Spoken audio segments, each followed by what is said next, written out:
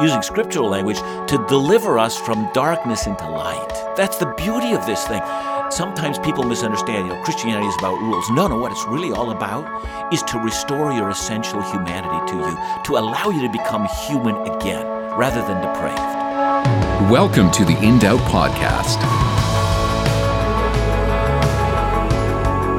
Hey, welcome to the In Doubt Podcast show. I'm Isaac, your host, and here with me today is none other than Sean Witzke. Hey, glad to be here. I'm glad you're here too. I realized actually last week that I had never asked you some questions, even though people kind of know you already, but I thought, just like we asked Jake some questions, I'm going to ask you some questions. So first one is this. You're a computer guy in some senses. I don't want to label you as a computer guy because sometimes computer guy can be a little bit weird. You're like a different kind of computer guy. Anyways, what is your least favorite font? My least favorite font? It'd be a toss-up between Comic Sans and then Papyrus. And what are the reasons for that? Because one, Papyrus is super pretentious. Okay. And Comic Sans brings me back to when I was 5 every time I read something, so I just can't take you seriously. Or when we first got email, my dad had lime green Comic Sans as his email. Oh, nice. I know. I still have friends. I love you, Dad. I still have friends who have they like customize their whole email like font, and they still send it, and I just get this big like colorful, bold text. I don't like great. It. So it's 10 p.m. on a Sunday night. Where are you? 10 p.m. on a Sunday night. Either I'm by the fire reading a book. Oh, get out of here. Reading a book, or no, I'm probably still by a fire, but I'm probably like in like one of my friends' backyards, like having a fire or something. Cool. Book of the Bible that's really kind of getting to you right now. Book of the Bible. That would be a toss up between Romans and Hebrews. Nice. Yeah. For any particular reason? More so Hebrews, because Hebrews really like challenges my faith and my character. Nice. And like brings it back to, I guess, almost like a reverence for God and how like there's someone who is putting up with me, so to speak. Right. You know? Yeah. And Hebrews kind of constantly reminds me that every single day, every single thing I do that is like away from it is like there's grace, and he's pointing out grace on me or whatever, and like how we kind of take that for granted all the time. So true. Yeah. Well, anyways, we're in a series right now called This is the Gospel. So this is our second episode in our series of 5, which talks about God, man, sin, Jesus, and the Holy Spirit. It was awesome to have Dr. John Neufeld on both the first 2. So last week he talked about God, and then this week he's actually going to be talking about man. So I got to talk with him, had a conversation with him, kind of about what is the make of man. We kind of touched into sin as well a little bit. Anyways, let's listen to that conversation, then we'll come back.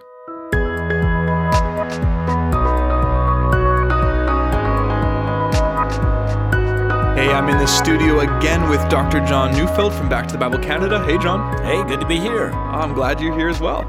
So the next subject in our series is man.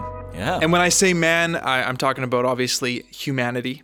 In the Old Testament, man is used kind of in the sense of that's the name for humanity. Yeah, it's interesting. It's Adam, right? Right, it is. It's Adam, right? But it's used. So it's mankind. And we say that in our world today. It's the best coffee known to man.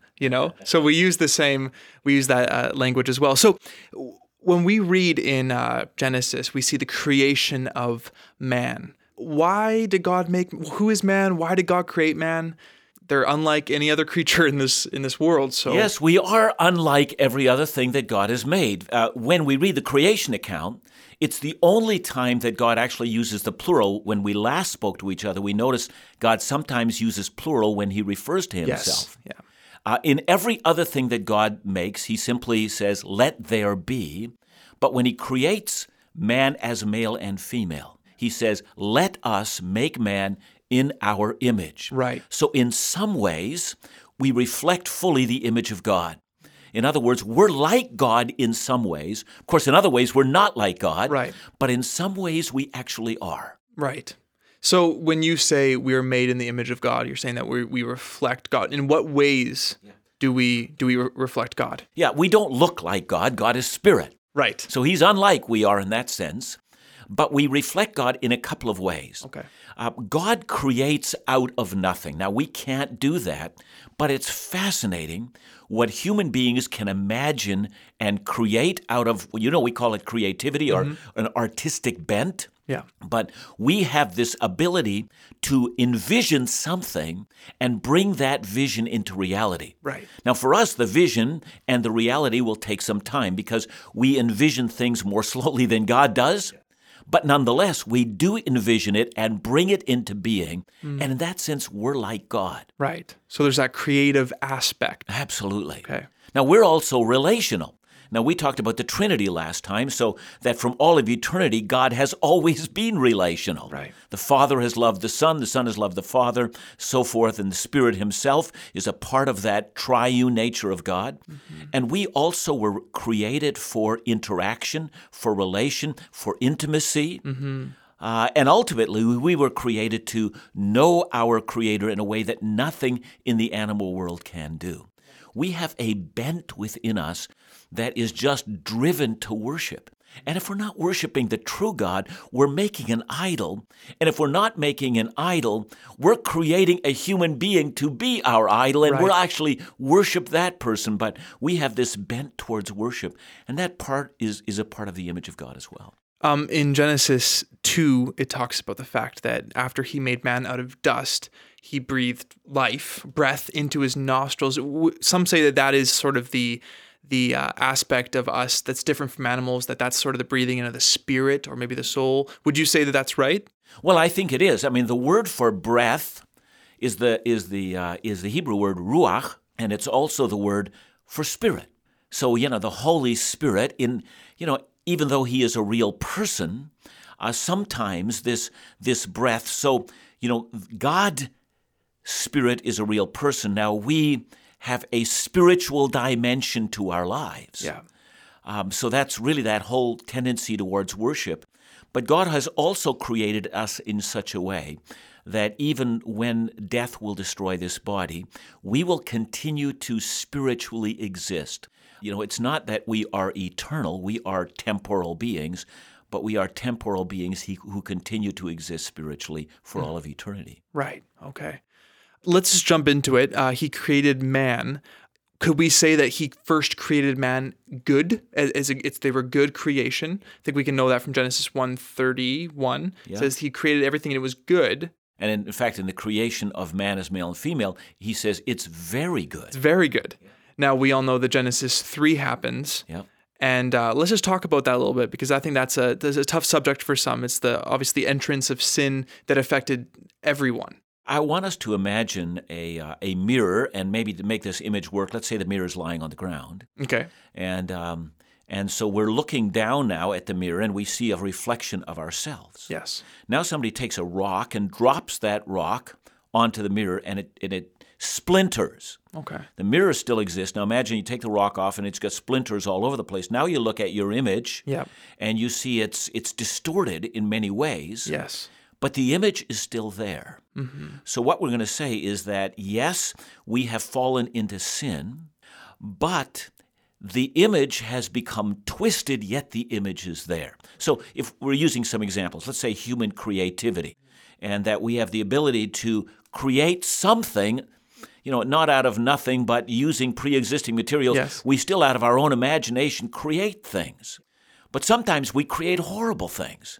We create nuclear weapon that can destroy all life in a matter of seconds. So we have this image of God, this creative dynamic that is able to make things that are really astonishing.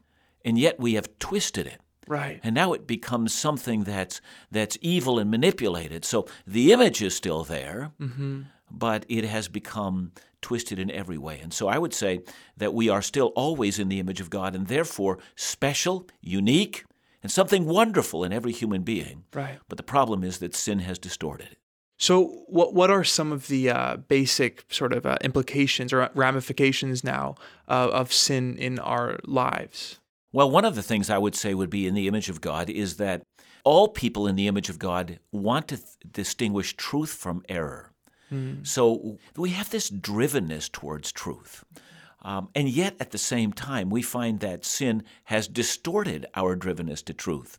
And so there's this sin tendency that brings error and a mixture of error into everything. Mm-hmm. And so, people now talk about my truth and your truth as if, truth is all about something that I make it to be rather than an objective standard. Yes. So, we've twisted many of the things that are in the image of God. I would say emotionally, emotions are good, for they reflect joy and sadness and all these other things. But again, emotions have been, we've inserted that into it. And volition, my will to do things, has also been distorted. So there's no part of my humanity that has not been touched by that. We could talk about our own sexuality, which God has created to be good. Right. And yet, you can think about how sexuality has been distorted. Think about an easy thing like rape, for instance. So, there has this human sexual urge that was created so that we would have a lifetime intimacy with one other person. Instead, it's become something sometimes very, very dark. Right. Now, if we just, now go back to the basics of sin again. We read in something like Psalm 51, David say that in sin did my mother, I was out of birth, conceived, right? So it gives this idea. In Romans 5, we say that through one man sin entered into all mankind. Does that mean that every person that's born, because of the sin of Adam, is every person that's born into this state of distortion? There's an ancient Christian by the name of Augustine who has written, I think, the most excellent personal encounter with himself, Augustine's Confessions. Really, I think it's one of the great works of Christian literature. And Augustine wants to make the case that, he's never known a moment in which he was not fully bathed in the bathwater of sin. Oh. So from life's first cry. Yeah. There is this, you get the little child that's now old enough to grab the peas and throw them onto the floor. And, it's unsophisticated when we're little kids. But Augustine tells of this incident when he, as an adolescent, had crawled over a wall and had stolen some pears. Yes, I remember that story. Yeah, and he, and of course they just simply delight in throwing the pears up against the wall. And what is it, says Augustine, that drove me to do this, outside of a delight to destroy the good creation? So Augustine was able to look deeply into his soul and say, even the things that we sometimes in our day say is, well, it's just youthful enthusiasm. Augustine says, from birth till death, we've never known a moment in which we were not in sin. Right. So, that is biblical. That's exactly what David says when he says, in sin my mother conceived me. Or you've quoted Romans chapter 5. That we are born with Adamic sin. Yes. So that is our only understanding of ourselves. It's so interesting. Adam and Eve knew a world in which they were not infected with sin, but since their time, we've never known that. Right. And we read right in even Genesis 4, and God's talking to Cain. He's like, sin is crouching at the door. Yeah. So to all of us now, for all of eternity, pretty much, we're not all of eternity, but on this earth, sin is going to be crouching at the door. So I think last week we talked a little bit about God's sovereignty, the fact that he is in control and working everything in this world for his glory and for the ultimate, for the good, for his purposes. But now we have sin, which is bending mankind towards distorting the goodness of God. And might I even add, yes, sin dehumanizes us. So we become less than we should be. Right.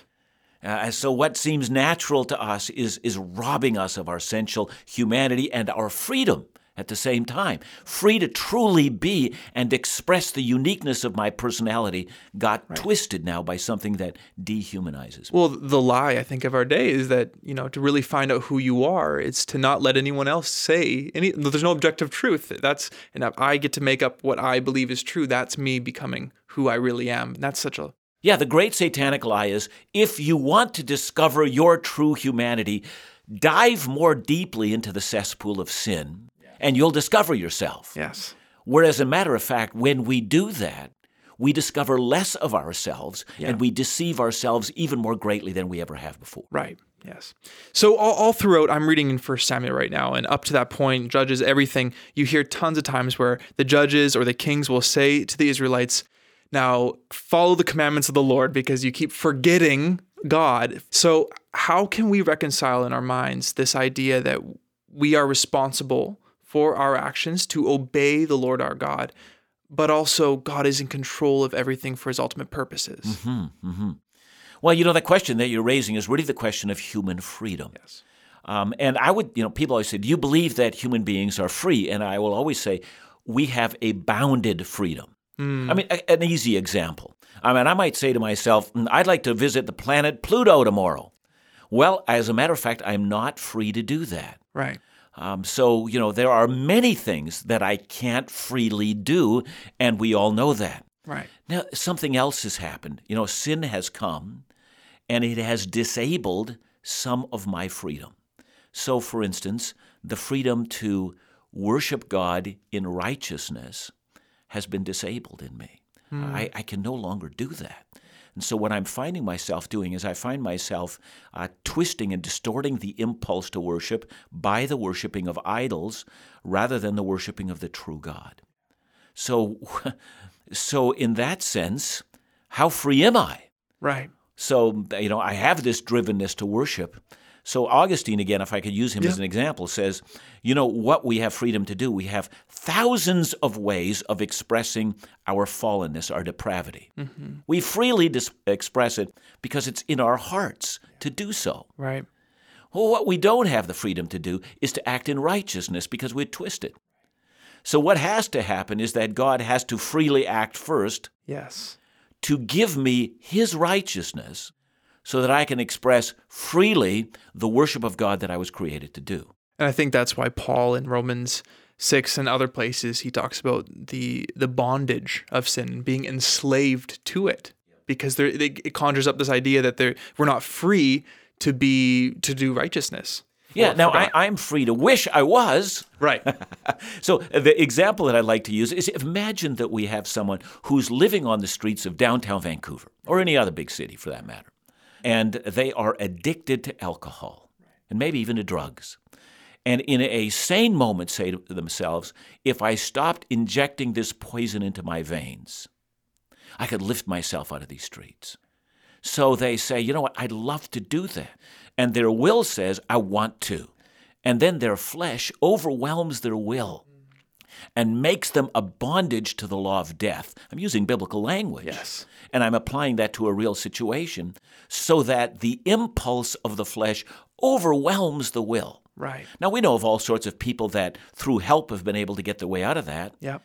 But there are all sorts of areas in our lives, thousands of moral areas, where the flesh and our lower nature constantly overwhelms our will. So people have the desire to do what's good, Right.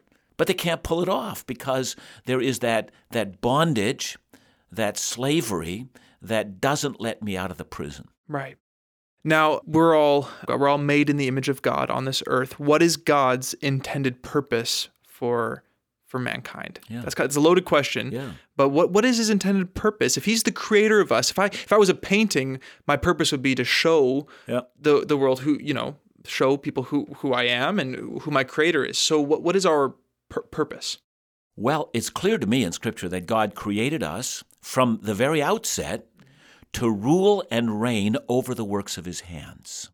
We are, in a sense, regents, kings of our own underneath his kingship. So we actually were created to govern everything that God has made in submission to his will. Okay.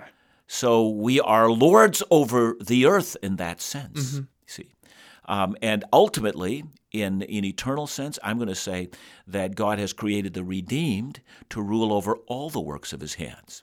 Now, if just think about how the nature of the physical sciences has told us that the universe is far larger than we'd ever imagined.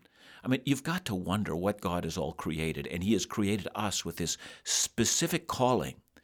Rule, govern, bring order to everything that I have made.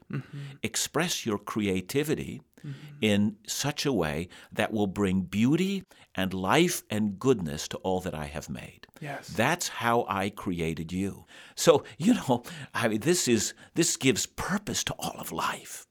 I mean, the problem is I mean, as we see, for instance, in our day, in which we're wondering, with all the technology that we have, pollution, destroying of the environment, and that's become a major topic. So we can't help ourselves. Yeah. So we're creating things, and yet we're wrecking things at the same time because we're fallen. Yeah. So I think, we have this noble purpose, and yet we have this underlying darkness in the human soul that keeps on wrecking it. Yeah.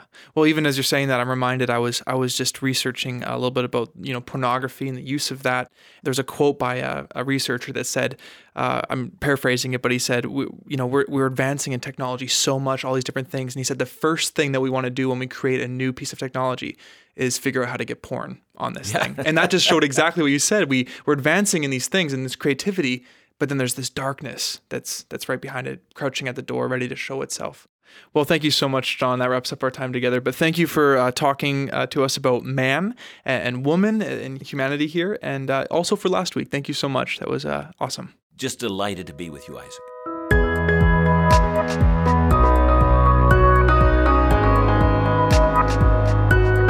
And that was Dr. John Neufeld talking about man. Creation. He talked about the idea that we reflect God in the fact that we as humans create. Now, obviously, we're unlike God. We can't just create out of nothing. We actually create out of kind of imagination, something that's already been there. Anyways, I just thought you and I are both creators in different senses, and some same senses, maybe musically and other things like that. But I just want to talk about that, about the fact that we actually create, and that reflects the image of God. I actually had this conversation maybe like a couple months ago with a friend, Leo, actually, who was on the podcast. We actually were talking about how you can go for a walk and you can think of a song or think of whatever or an idea, and that idea might be really cool, and you actually might be the first person in the universe to kind of stumble upon that idea and comprehend it. But in the ultimate end, it's that was God's idea, right? And how there is this kind of awe kind of that washes over you, that's wow, I got to discover this thing that God let me discover about him or about the world or about life. Yeah. And I think it also kind of destroys the pride in you, because you realize that no one is actually truly authentic or truly original. It's God's the true artist kind of thing. So that's good to know as artists, because we can sometimes be a little bit proud. Yeah. And sometimes, just sometimes. It's actually interesting because he talked about the fact that sin is sort of the distortion of those good things, And as you say that, I'm just thinking in my mind, okay, if you're walking down the trail or whatever, and this thought pops in your mind, and it could be the first thing, but it's put in there by God. Well, it's impossible to have a new sinful thought, because I think all sin is going to be a distortion of something beautiful. So every single sin is not its own thing. It's literally just a distortion of something that actually is beautiful. I remember actually being in grade 11, and I was in a weird place spiritually. I grew up in a Christian home, but I was just in grade 11. I was kind of rebelling a bit, and I was just fascinated with the really weird art. And I kind of labeled myself as that kind of indie guy that liked really weird things. And I made an album in my bedroom with just a recorder, not the flute. I mean, I pushed record on my player or whatever, and then I started doing weird noises and sounds. I called the album Scounds for some weird reason. I don't know why, but the album, if I listen to it today, it's dark. It's weird. And all I can see is sure, this could be creating some kind of art or reflecting God in some way, but it's definitely this weird distortion of it from this weird dark atmosphere. Yeah, it's interesting on how you say that, because there's this term called original sin. Right. And how we view sin or these dark things as unique in their own sense, when it's there's no such thing as original sin. Yeah, that's right. In the end, it's kind of ironic. Yeah. But yeah. That's interesting. That's cool. Anyways, that wraps up the In Doubt podcast. If you want to get a hold of us, we would love to talk to you. All of us would. Sean, Jake, Britt, we can talk to you. If you go to indoubt.ca, scroll to the bottom of the page, a little button says contact. We will get back to you for sure. And you can follow us on Facebook, Twitter, Instagram. Connect with us. Anyways, I'm Isaac. I'm Sean. And this was and is the In Doubt podcast.